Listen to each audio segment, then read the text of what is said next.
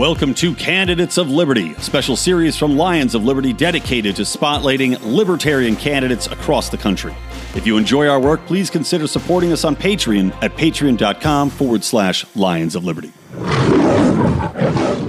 Hey everybody, welcome back to Candidates of Liberty, our newest show here on the Lions of Liberty podcast. Of course, here on Candidates of Liberty, we focus on interviewing libertarian candidates who are running for office. I know, shocking.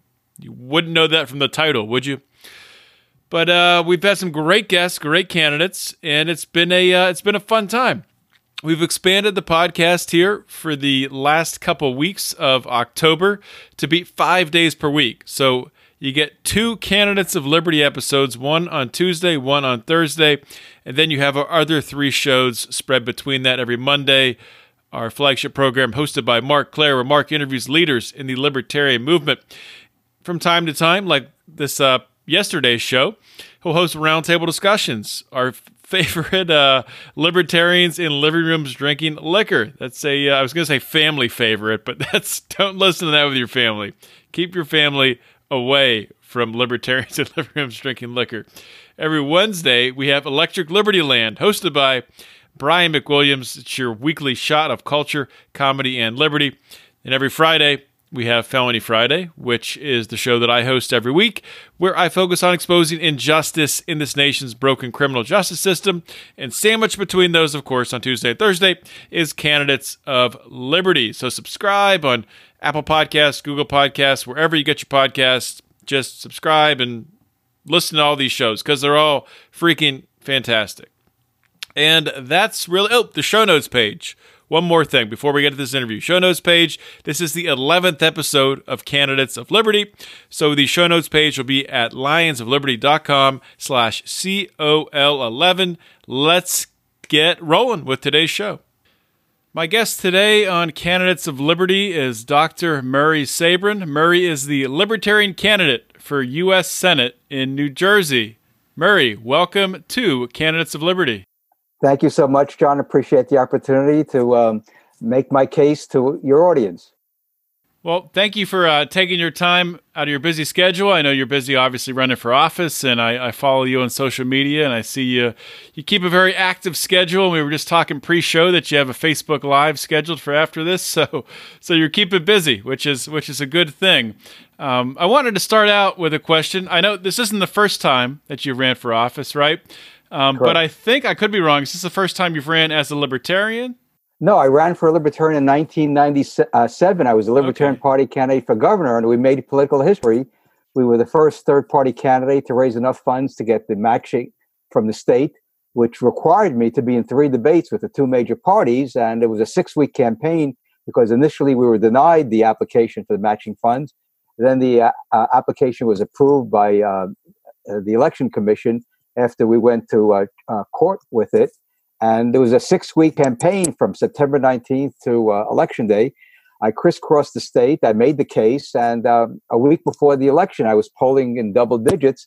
But because the race was so close, the voters said, okay, we have to make sure the person we least want to win, that's who we're going to vote against. And so my vote total went down to nearly 5%. So we got 114,000 votes when nobody knew who I was in September 19th before we got the matching funds application approved. So we made the case. We had some great success. One was for free speech, for the First Amendment. I received a little note from a police officer in my town when we lived in a private home, and he said, the note said I was in violation of a town ordinance, which said you could not put political signs on your own property. So the campaign went to court, and it's now part of case law. The Superior Court judge threw it out that it's now legal in the state of New Jersey to put a political sign on your own property. Okay. So we did that. I also called for automobile insurance deregulation. And 4 years later, Jim McGreevey was elected, who I was one of my opponents in 97. And he deregulated the market, as I suggested in 97.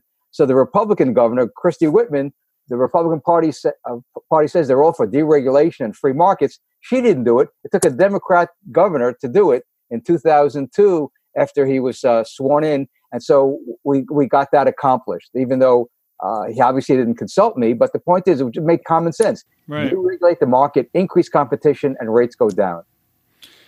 So you obviously ran as a Republican before you're running as a libertarian. Well, you ran as a libertarian, then as a Republican, then as a libertarian, right? Right. So, I was in 3 primaries as a Republican running for the U.S. Senate, and I should have realized that after the first time I ran, that the Republican leadership in this state is really not interested in liberty. That's the sad reality of politics in the state of New Jersey.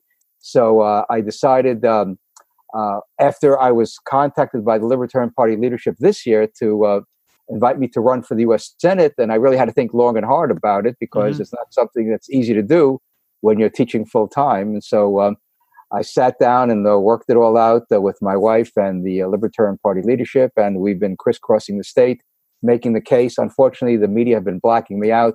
Every time they run the story about the U.S. Senate race, I'm not included. Therefore, people who read the papers don't know about my issues, which are really resonating. When I go to street fairs and festivals around the state, people like the message of peace, liberty, prosperity, a universal credit for donations to nonprofits, which means that any time you donate $1 to your favorite nonprofit or house of worship, since they're tax-exempt organizations, you would save $1 on your federal income tax. This way, we would transition away from the welfare state, and people would help people locally without the middleman of the huge federal bureaucracies that are consuming hundreds of billions of dollars. You mentioned that the Libertarian Party, I guess, reached out to you to run for U.S. Senate. Did you pick running for Senate because you'd ran for Senate before, or was there a reason why? If they'd asked you to run for Congress or for governor, would you have said no? Were you targeting the U.S. Senate for a reason? Well, last year they invited me to run for governor in 2017, and I couldn't do it because I was on sabbatical in the spring of 2017. I wrote a manuscript on the Federal Reserve. And this year, the things were lining up because we have a pro-war Democrat incumbent, Bob Menendez, who was admonished by the Senate Ethics Committee for his illegal activity. The jury that heard the case late last year resulted in a hung jury, and the Justice Department didn't pursue it. But the guy is guilty of breaking federal law regarding his filing of his forms for the Senate Ethics Committee. In addition, he used his position to enrich himself by latching on to an ophthalmologist from Florida who's now in jail because of defrauding Medicare for nearly $100 million. This is the type of senator we have. He hangs out with people that defrauds the federal government. And so I said, this is an opportunity to not only make the case for libertarianism, but make the case that we need honest people in government, which sounds like an oxymoron. But the point is, we need people to stand up to both Republicans and Democrats because they've been in charge for 160 years. And that's why I decided to run. So you said that's the Republican incumbent. No, the Democrat incumbent. Democrat incumbent. Okay, sorry about that. And yeah, so who is who's the Democrat in the race? The Democrat incumbent is the former CEO of Celgene, a big pharma company, who endorsed the Democrat in 2012 and donated to his campaign, and so did his company's PAC. So now he's all upset, running these ads, multi-millions of dollars ads, that Bob Menendez is a crook and corrupt. Well, he should have known that back in 2012 because there were rumors flying prior to 2016, 2017, 2018 that Bob Menendez is unethical and is corrupt. And so Bob Hugin has no moral authority to say that I'm the one that's going to go to Washington and be an honest politician when he, in fact, enabled Menendez to get reelected in 2012 against a decent Republican, former Senator Joe Krillis, who was one of the nicest guys I've ever met in politics. And yet Bob Hugin didn't support him, but he supported Bob Menendez. And Bob Hugin doesn't stand for anything. He came out of the gate basically with the whole Democratic agenda. And so therefore, there's an opportunity to point out that you have a corrupt politician who's been supported by this wannabe Republican, who, by the way, claims to be a libertarian. In one of his speeches he gave, he said, I'm a libertarian, but we need a welfare state. I mean, Don't you love that? Don't you love that? Yeah. This is how confused this guy is. You know what, though? Because there are a lot of Republicans. It seems like there's an increasing amount of Republicans doing that. Sorry to cut you off there, but I think this is an interesting talking point. And, I think that we push back immediately and think that's a bad thing. It sort of is, but it's a good thing that people used to run away from the libertarian label. I remember for the longest time, even like Rand Paul was afraid to say that he's even libertarian leaning. Now Rand Paul's comfortable calling himself a libertarian Republican. So do you think that's sort of a good thing that people are embracing the word libertarian? Well, here's how I do it on the campaign trail. I'm going to show you, since we're on video. I show people the Declaration of Independence and the Constitution, and I say the Declaration of Independence was not written by Republicans and Democrats. It was written by freedom fighters. They were the libertarians of the American Revolution. Right. In addition, the Bill of Rights is a libertarian approach to government. How should the government? What should the government be in a free society? It's the Bill of Rights. Leave people alone to follow their own conscience, their own principles, as long as it's peaceful. So when you combine the Declaration of Independence with the Bill of Rights, that's the libertarian message, and then we apply it to the issues facing the country. Right on. So let me ask you a question, because I managed the campaign for Dale Kearns in Pennsylvania, also running for U.S. Senate. We've been fighting, probably going through the same thing you've been going through, with fighting with the local networks to try to get in debates. The League of Women Voters has been, just sort of deceiving us, saying that they're going to invite us and then siding with the network. There was actually an article just published in Reason today. And I'm curious, have you had any success getting into debates? What's the status of getting into debates? Have they just outright blocked you from them, or what's going on there? Public Television, NJTV, which is a nonprofit organization, has scheduled a debate for October 24th. I've not been invited because the criteria is that you have to have 10% in a, quote, a legitimate poll. Well, most of the polls, virtually all the pollsters are not polling me. So how can I get a 10% in a poll that I'm not in? There was one poll done by Stockton University, which had me at 3%, but I think that poll was skewed to voters who don't support me, namely millennials and other demographics in the state. Again, going around the state, people love the message of universal credits for donations to nonprofits. They love the notion of abolishing the federal gas tax and having the Pentagon budget pay for the federal roads. They like the idea of allowing students with federal guaranteed student loans to declare bankruptcy, like billionaires who get the opportunity to declare bankruptcy. The other thing I want to do is I want to take the corporate income tax down to zero, because income should only be taxed once. So a C corporation, like big business and middle-sized businesses, should be like S corporations, where the income is taxed at the shareholder level, and we eliminate the whole nonsense of federal income tax returns for corporations, and we make the United States the greatest magnet for capital around the world, where companies would set up plants in the United States that set up their businesses, and we would have a booming economy without the boom-bust cycle which the Federal Reserve gives us, which we all know, because of the manipulation of interest rates. So my agenda is very simple. Plus, of course, we want to get the troops out of harm's way, bring them home from Germany, Korea, Japan. The wars have been over for decades. Why do we have troops there? And we got to give Trump some credit of trying to denuclearize Korea. I applaud him for that. But then again, let's denuclearize the whole world. Why does any country need nuclear weapons? They are the ultimate weapons of mass destruction that can kill tens of millions of people in a few minutes. So why do we need these weapons? They don't serve any purpose. War doesn't serve any purpose, as we all know. And so we need to have a world of peace, a world of freedom. But that takes a lot of hard work. And the United States should lead by example instead of invading countries to try to impose a democracy in the Middle East. The next question I'm supposed to ask you is about your positions, which I think you've gone through a lot of them where you stand. So I'm kind of going to change my approach on this question. Sure. And I'm going to phrase it this way. So say that you come across, which you probably have at these fairs across the state or these, different events. You come across a voter who's never heard of a libertarian, who's never heard of you, doesn't know anything about the platform.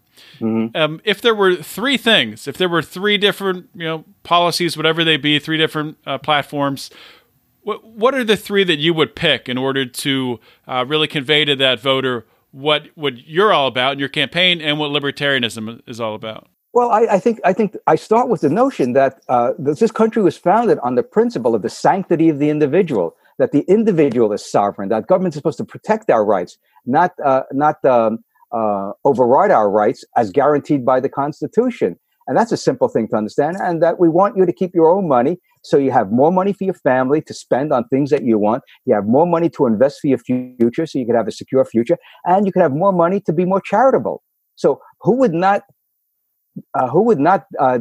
agree with those three principles of keeping more of your own money, reducing taxes, reducing the bureaucracy, and having a more peaceful world? Again, as a son of Holocaust survivors, I can make the case that I learned firsthand the horrors of war from my parents, who were the only ones who survived.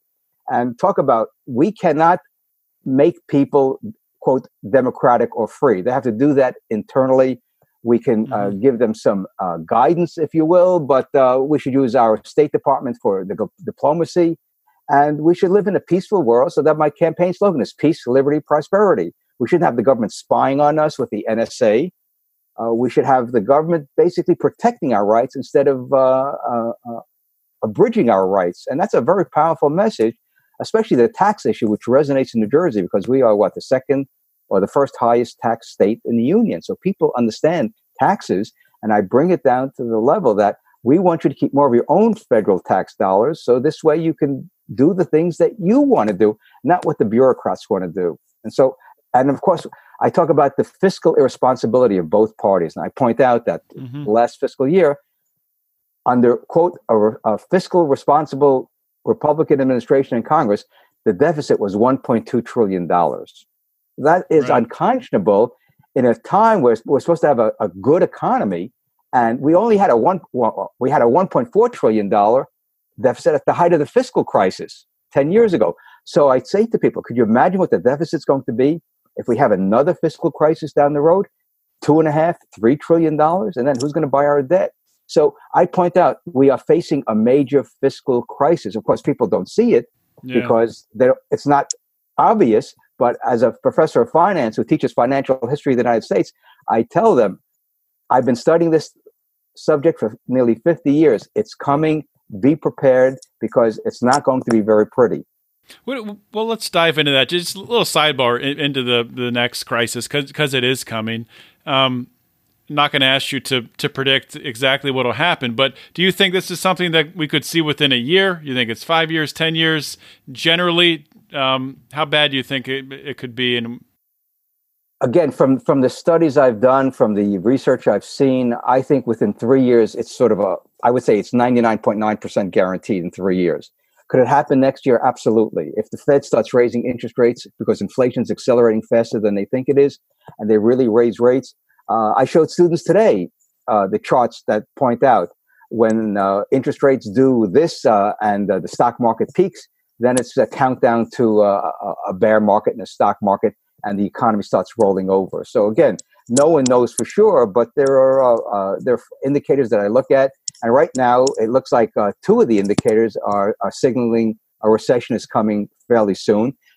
And when the two others kick in, like the inverted yield curve, which everyone's talking about on Wall Street, and margin debt rolling over, in other words, the amount of money people have borrowed to buy stocks, those are still in positive territory. Once those roll over, I think we're going to see the economy peak, the stock market peak, and then it's going to be, how deep is this recession going to be? How deep is the stock market correction going to be? Well, let's move back to the campaign, and I'm going to ask you a question that it's not a gotcha question, but it's one that I think deserves some thought. And I think it's an important question too. As libertarians, we don't agree on everything. There's different things that are nuanced, which is fine. But so, as a libertarian candidate running for U.S. Senate, is there one libertarian position where you don't know if you're fully on board with it, where you have a disagreement? Yeah, I think the open borders on immigration. Again, being an immigrant, I can talk from experience about how we came to this country. We were sponsored by my father's first cousin, who came to America 3 years before we did, and his great aunt, who helped raise his mother in America.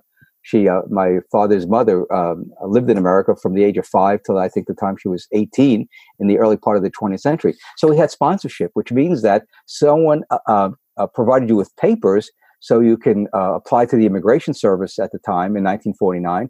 And we came here. We got help by a social service agency, a nonprofit social service agency. My father went to work at $1 an hour at a pencil factory. That's how we became Americans. My parents became citizens in 1954. I became a citizen in 1959. That's the model that I have in my head, because that's the experience we had. We didn't come in the dark of night to come to America and try to build a life without getting, quote, permission, because you need to have a process, because I don't think any nation has open borders, because my father was vetted in Germany where we were living, because he was in the Polish partisans. So they wanted to know what was he all about, because he came from Poland, which was under communist rule. So they wanted to know if he had any communist affiliations, what was his relationship to the Russian military, because he was getting support from the Russian military when he was a partisan fighter in Poland. So they had to vet him thoroughly. Plus, we want to make sure that people who come to America are not carrying communicable diseases. That's just common sense. So we want to have a process of a conduit, if you will, where people are sponsored. They get support from social service agencies, nonprofits. So the American taxpayers are not responsible for the health and well-being of people coming in. People have skills. They can work whatever skills they have, whether it's construction, whether it's whatever. And that's the way I think a humane society deals with people who want to come here, and everyone will be satisfied. But right now we have a huge problem because the federal government has dropped the ball on immigration. You know, I've brought this up before, and you're definitely not alone in libertarian candidates bringing that up either. But I kind of think that the open border narrative is sort of false. It's not really like anyone is advocating for open borders. You look at Democrats. The Democrats aren't advocating for open borders. They still want to document everyone that comes in, and sure, they're not saying just open up the border.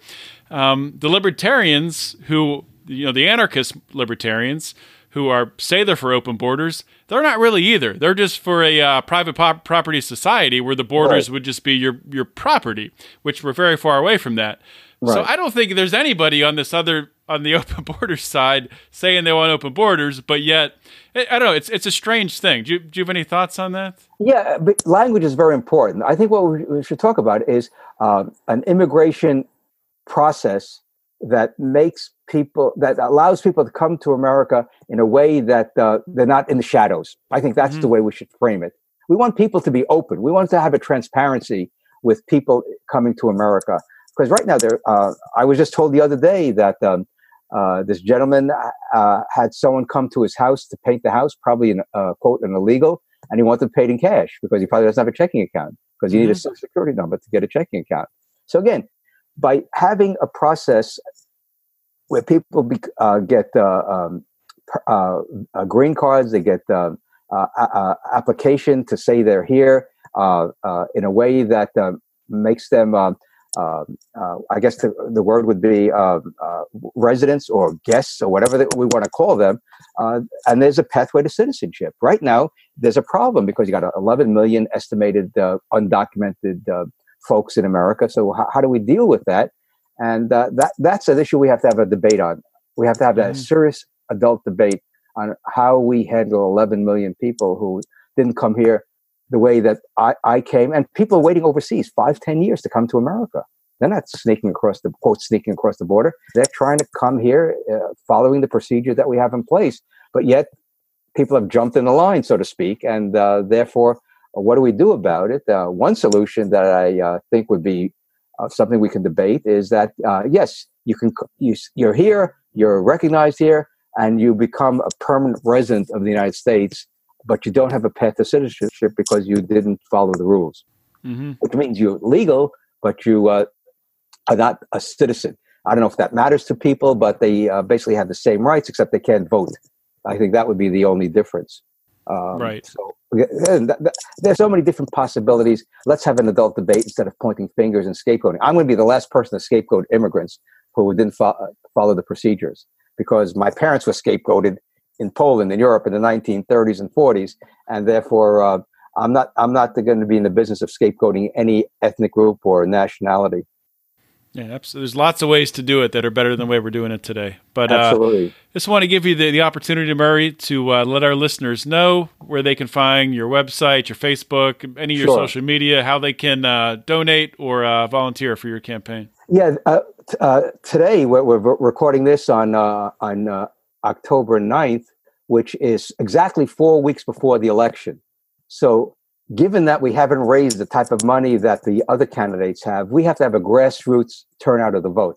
How do we do that? I'm going to make that appeal tonight on Facebook, on my Facebook page, Murray Sabrin for U.S. Senate. If we can get 10,000 Sabrin supporters around the state, which is not a lot of people in a nation, in a state with 5.8 million registered voters, if 10,000 people can get 100 people to the polls, that's 1 million votes. We win easily without spending a penny.